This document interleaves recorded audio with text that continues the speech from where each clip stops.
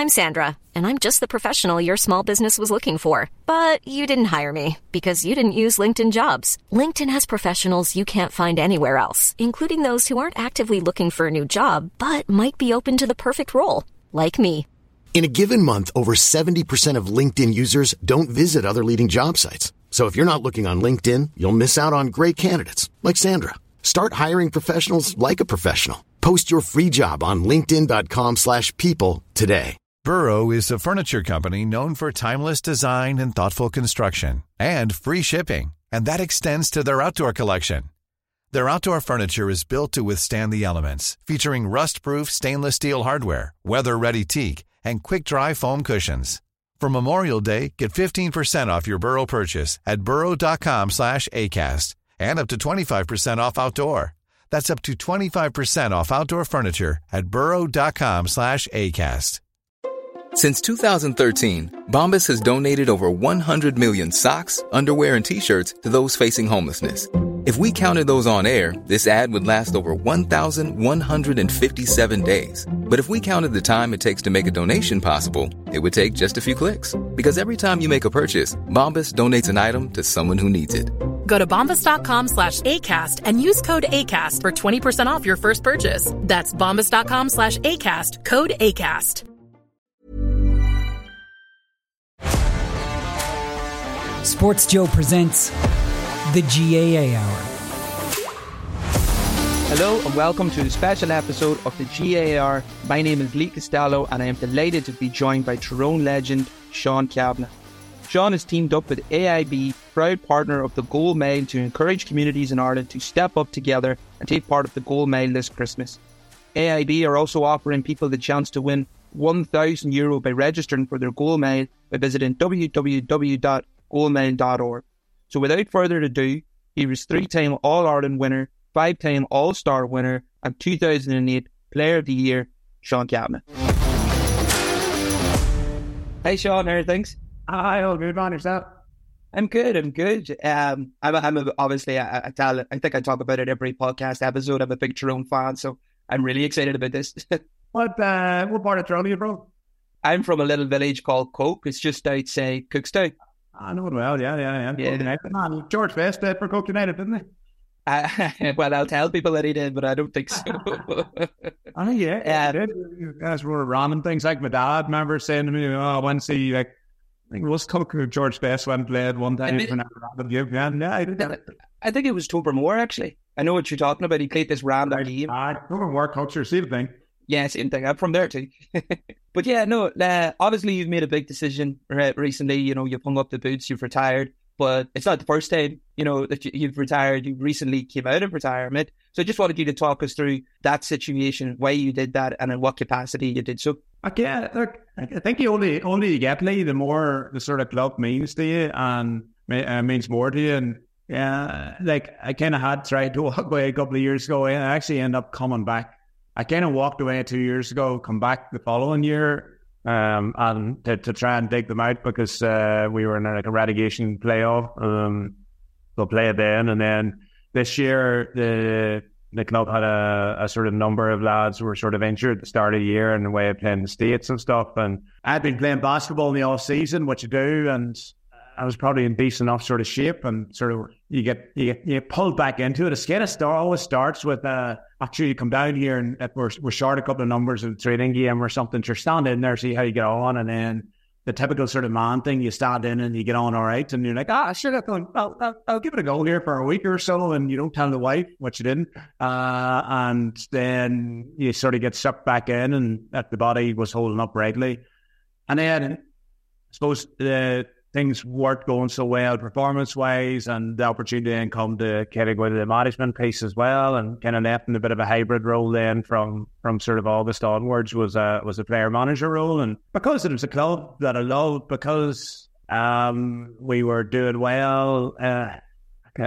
loved the buzz of it. Like I still am a huge football man, deep-rooted to core, and whenever I saw my own club doing well, whenever I was part of that, whether I was on the sideline or on the pitch itself, it just gave me immense pride. And but I do have to grow up at some point. I am coming 41, and I do have 4 young kids. I do have a fairly big business here, and yeah, I've lots of things kind of happening in my life. So it almost is like I don't have time anymore, is the best way of saying it, for what you need to sacrifice to be a top level sort of club player or club manager. Probably I don't have the time to do that, but I'll never be able to say no to my own club either, because I just love it so much. So I think the club knows that as well, that whenever they need somebody, they'll always come knocking and saying, "Oh God, Sean might be able to give us a dig out," and they'll know that I'll struggle to say no. So that's the way it kind of played out this year. But yeah, I think this time I'm gonna try and stick to it as much as possible. But then it's the John Doyle standing at 45 in midfield for his club and sort of looking, going, you never know. As of now, the bag's at the back door. It'll be in the garage this weekend for whenever I'm pulling out the Christmas stuff. Talk to me about that hybrid role, because player manager, it's an unusual enough situation in Gaelic football, even at club level. Did you find it tricky trying to, when do you bring yourself on? Decisions like that must be hard to make. It definitely opened myself up for plenty of use as well. Whenever I was coming on, I was let know that, God, you just took off a good player and you brought yourself on there, you idiot. But it probably worked okay, because I kind of had that discipline. Then obviously I always sort of started myself on the sideline, and I was able to kind of watch the game in the first half and sort of analyse just where maybe we could get at the opposition and how we could sort of change things around. And because I suppose I'd played in a lot of different positions as well in my career, I was able to then decide where I was best suited to come in, just given the kind of opposition and the circumstances of the game. And sometimes I come in at full forward and was kind of that front line player. And other times I come in, ran around midfield, or even sometimes as like a defensive minded midfielder, just depending on the same, and kind of where I felt that there was opportunity to improve the team. And it worked out more than not, I would say. And I got to enjoy getting the lungs open and playing a bit of football as well. But it's somewhat challenging as well. Like, there's no getting away from that. The fact that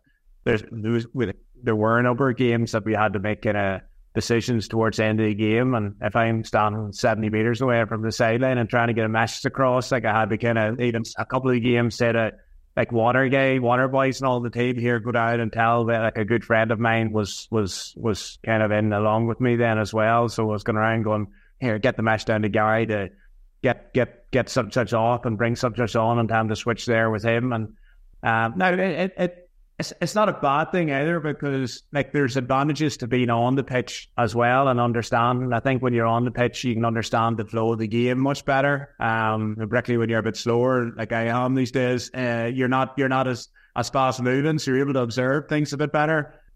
So yeah, look, I definitely think it can be done, and I think we made a good stab at being very successful with it. Probably could and should have maybe won on the county final day, and but other than that, it definitely worked for us, and it worked for me too.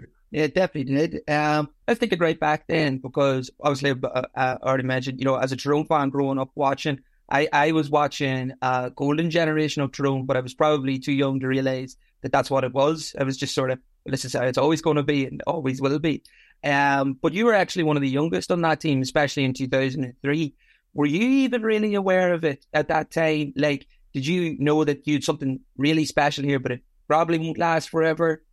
No, I had no idea, to be honest. I kind of grew up with that little bit of youthful arrogance almost, that, I came into the team in 2002 with Big Art McCrory and Eugene McCann, great men they were, and we won. We waltzed through the National League that year. I think we beat the final, beat Cavanagh in the final down in Clonus by about 20 points or something. But like, for me, it was just like, I'd grown up watching Peter Cavanagh, obviously, and he was kind of my hero. So being able to play with your hero was just phenomenal. And just in those early years of like 02, 03, 04 and 05, for me, it was sort of looking across the change room and seeing Peter Cavanagh sitting the other end and sort of getting giddy to myself more so than anything. But, and Mickey had a great role to play as well at that point in time, because I think it's probably an interesting thing because I think he sees something somewhat similar in Derry right now. But I think Mickey saw, like, in 2002, we were a great team, and we were primed and ready to win on All Ireland. Even that year, we had a bit of bad luck in Sligo in the last 16, where a number of injuries, probably including himself. But I think Mickey come into a squad that was getting better at a serious rate and had a real sense of sort of belief, even though most of us were very young at that stage. And Mickey gave us the sort of magic dust of making us feel somewhat invincible, and was great at sort of doing the throw against the world. And we just bonded incredibly strongly.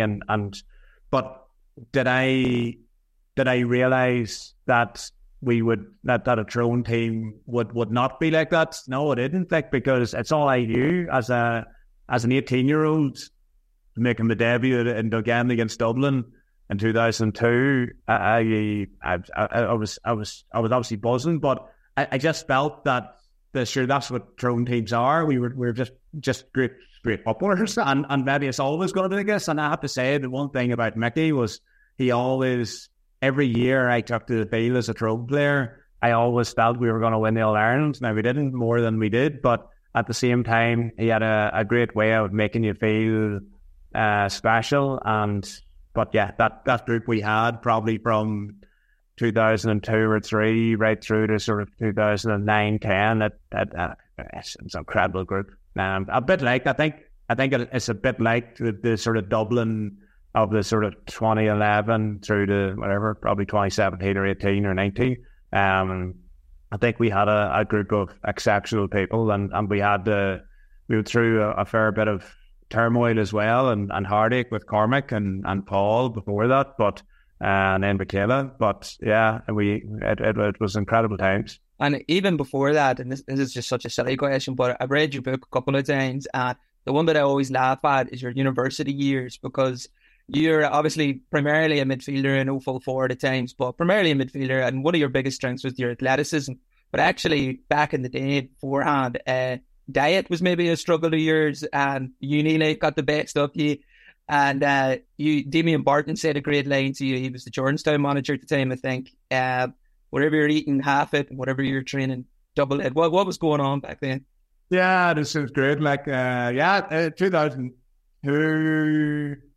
Yeah, 2002. I was my first year in university. Like, for his pressure at Jordanstown, the crack was good. Like, so yeah, it was more about what you were getting for a carry out rather than what time the gym was happening at. Like, so that was back in the good old things, whenever you actually got to really let your hair down in the off season. So we won in 2001, we won All Ireland Minor with Tyrone, and then I was straight in then to sort of first year university. It was fresher in 2002 kind of played the year, but I picked up a few injuries and stuff. I rolled my ankle and missed the Sligo game and stuff towards the end of the year, but I was enjoying myself. There was at least 3 nights a week I was out in Belfast then, and sort of tidied myself up somewhat for the sort of 2002 summer county season, but then got injured and then slipped into sort of Belfast again, and the crack was good. But Damien Barton took over the Sigerson in Jordanstown. I remember we were running around one night,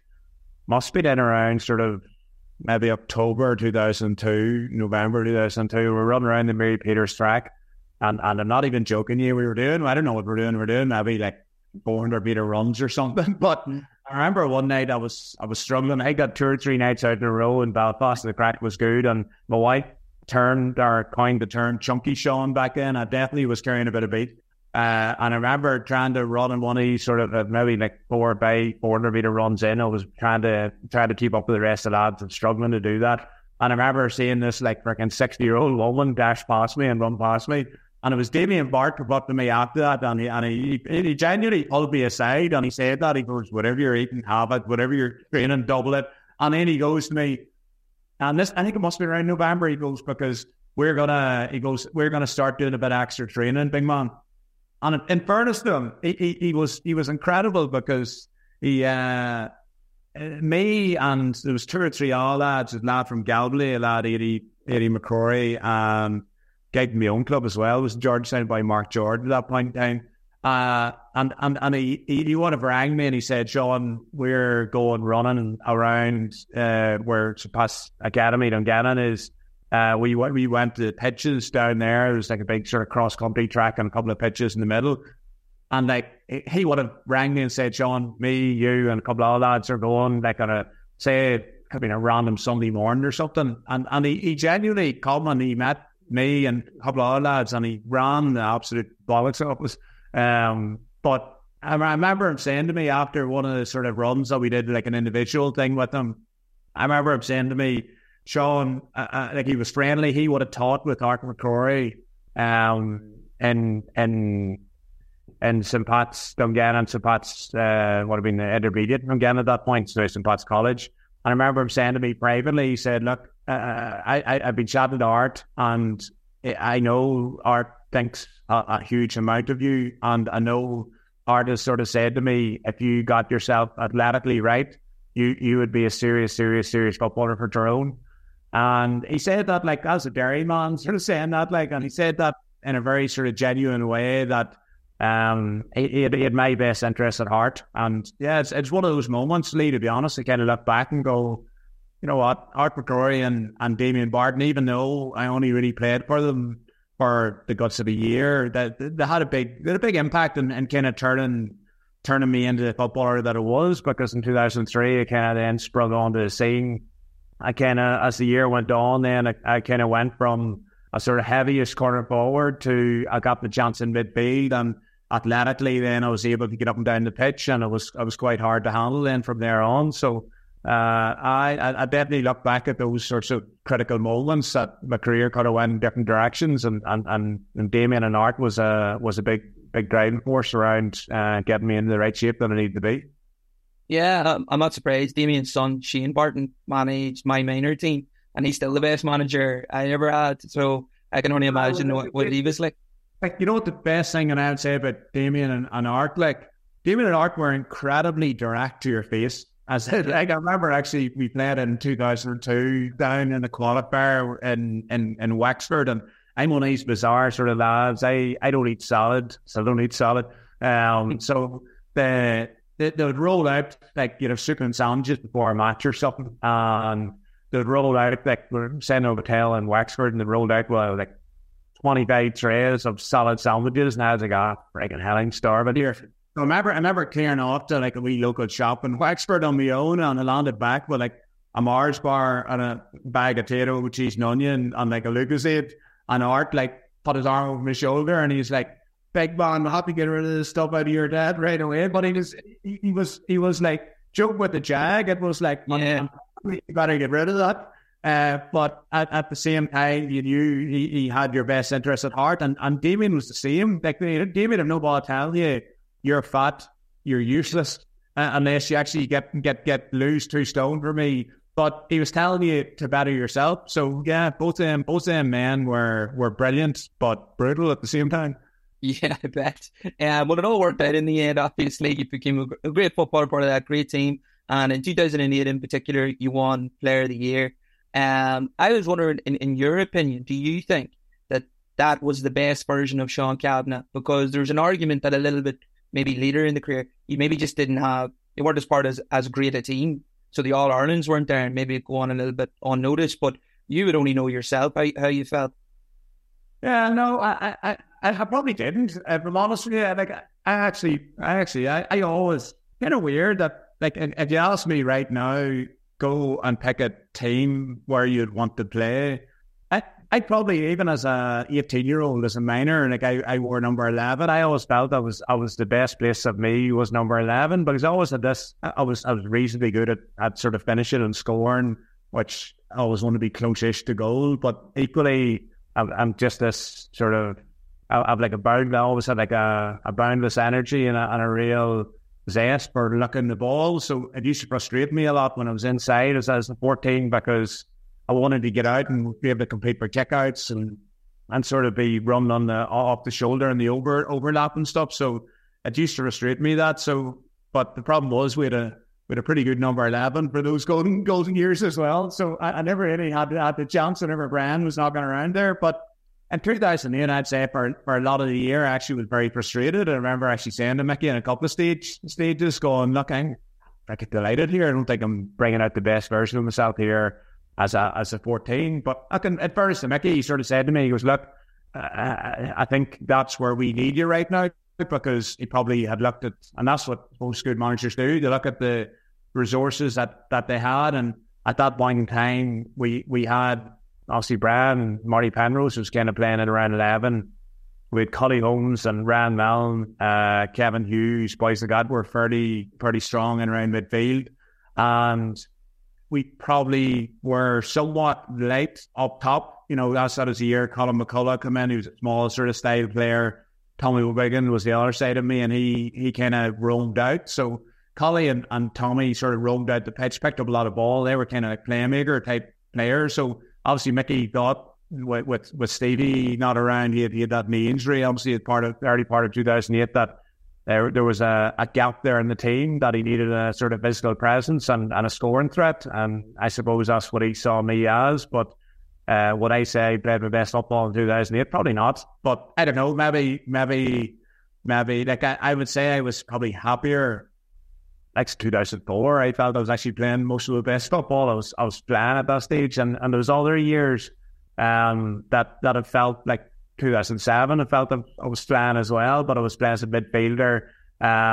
Like 2013, I had a really good year playing as sort of a wing forward midfielder as well. So yeah, there was lots of other years. I would say I was playing better football, but that 2008 team, I would admit it. I could see what Mickey, in hindsight, I could see what he was trying to do, but it did frustrate me that I wasn't having the impact on games at times that I felt I should have been. I felt a little bit of a fraud at times when I wasn't getting my hands on the ball, and I wasn't like competing for kickouts and making big tackles around midfield, because that's what my game was around. But look, it worked out. So who might argue with Mickey Harte? Yeah, well, it's funny you should mention that, because that makes a good segue, because I was going to say what followed next probably was looking back transitional years, you know, from what we call the golden generation, from, I don't know, maybe 2011 till about 2015, when that All-Ireland under-21 team started to come through, really. What Mickey probably doesn't get enough credit for is that during that time, those transitional years didn't feel like transitional years. You know, every season it still felt like Tyrone were there and thereabouts. There was quarterfinals, semi-finals, lots of big days to enjoy. And you were captain throughout that period, so you were a big part of that, the link between the two teams. But as you publicly said a few times, your relationship with Mickey was maybe a little fractured from, I think it was 2009 onwards. Did you find that difficult then, being so close to him, probably closer to him in terms of stature and you know, ranking than you were previously, but maybe not as close relationship-wise? Yeah, like I think actually myself and Mickey in some senses were maybe quite similar, as in I wouldn't say I found that difficult. I don't think he would have found it difficult either, even though both of us knew that obviously I did take offence at that point in time of the comments in the book, and I felt a little bit sort of hard done by. And in fairness, I mean, he apologised to me over it. He said the ghostwriter had put something in that he shouldn't have. But like, yeah, it was, at the time it wasn't a huge. I didn't totally buy into it, agree to it. I kind of said, "Oh well, look, I don't really believe what you're saying to me, but I'll park it." I think both of us learned to park that sort of personal piece for the betterment of Tyrone.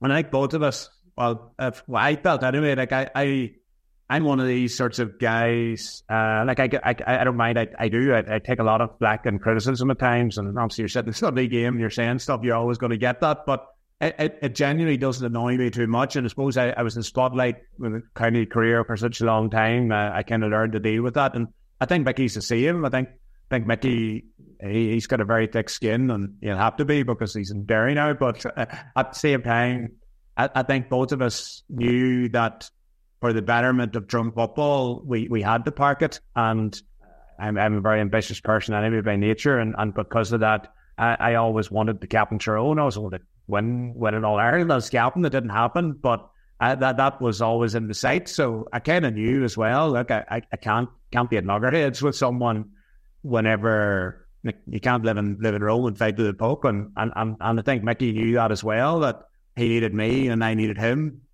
And for the betterment of Tyrone football, it was just ignored. And to be honest, like, he would have had a good relationship in those years. It wasn't anything that it was one of those things that kind of was put in the back burner. And but yeah, I think me and him both are of a reasonably similar mindset that you just have to get on with things in life, and things happen. There'll be moments where you fall out with people or people don't agree with what you're saying, but at the same time, the common goal for us always was, we believe that Tyrone can win All-Ireland. And every year that I took a Tyrone jersey, I totally believed that the goal and the expectation was that we were going to win All-Ireland. And that's what Mickey does. He's very good at sort of being, like, he's almost hypnotic and like brainwashing sort of ability. Like every Derry player, I've no doubt right now already, will believe they're going to win All-Ireland in 2024. I'm not totally delayed by that fact, but at the same time, they will believe that. Mickey has that sort of thing with him. So yeah, and in those years, even with the sort of golden generation falling away, at that stage, Peter Harte was coming on the scene, and Matty Dowling was coming on the scene, and like Ramey Mulgrew was a big player for us for a year or two. He struggled after that, but there was lots of new players. Ronnie O'Neill was kind of coming into things. So you did in Tyrone. The thing about us is that we're that strong of a county from like a club scene perspective, and there's that much talent in the county. You're always looking around, going, well, you know, with him on board or him on board, you know, we can replace a Brandon McGuigan, or we can replace a Stephen O'Neill. I don't think anyone can sit with those men in terms of stature right now, looking back at it. But at that moment in time, when you're seeing these lads coming in, and you're seeing the quality and the skills that they have, I totally believe that they would come in and they would win All-Irelands as well. And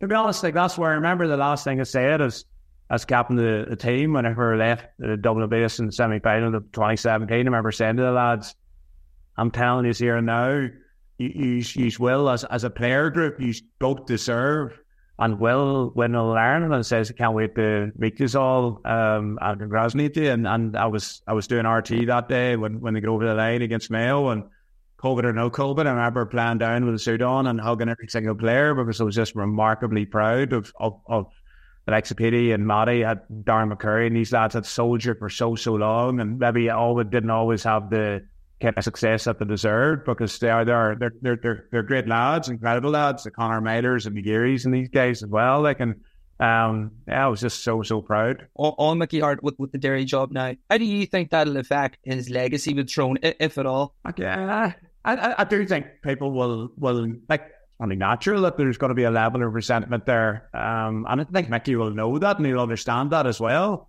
Like, you know, I always felt Mickey was the sort of Alex Ferguson of Tyrone, and that you had that sort of 25 or 30 years, and I could never think or even see, and even yet I kind of struggle to see Mickey Harte standing with the Derry top bottom in the opposition dugout to Tyrone, you know, because Tyrone and Mickey were always sort of synonymous. And, you know, I am quite probably traditional in my thinking in that sense as well. Like, I'm one of these people, I have no ambitions whatsoever of taking another club other than the Y, or I would never get involved with another county other than Tyrone, because I just love, that's what I love. I just love my own people. I love my own community. I feel part of something. Like, as humans, you naturally gravitate towards that sort of tribalism.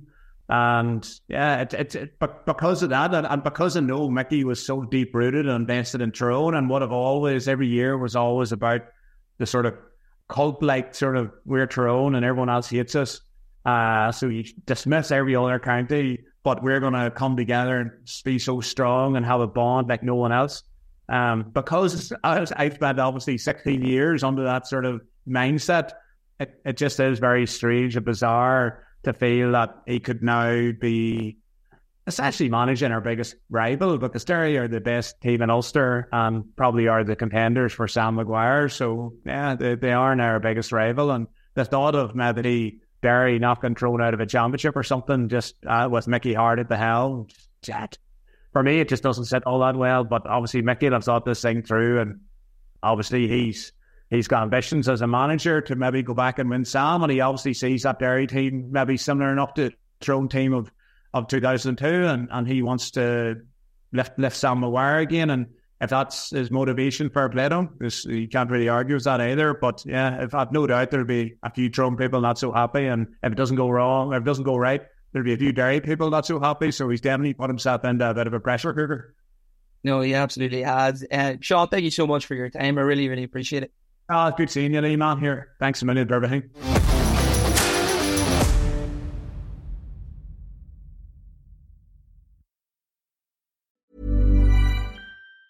Hi, I'm Daniel, founder of Pretty Litter. Did you know cats tend to hide symptoms of sickness and pain? I learned this the hard way after losing my cat, Gingy. So I created Pretty Litter, a health monitoring litter that helps detect early signs of illness by changing colors, saving you money and potentially your cat's life. Pretty Litter is veterinarian developed, and it's the easiest way to keep tabs on your fur baby's health right at home. Go to prettylitter.com and use code ACAST for 20% off your first order and a free cat toy. Terms and conditions apply. See site for details.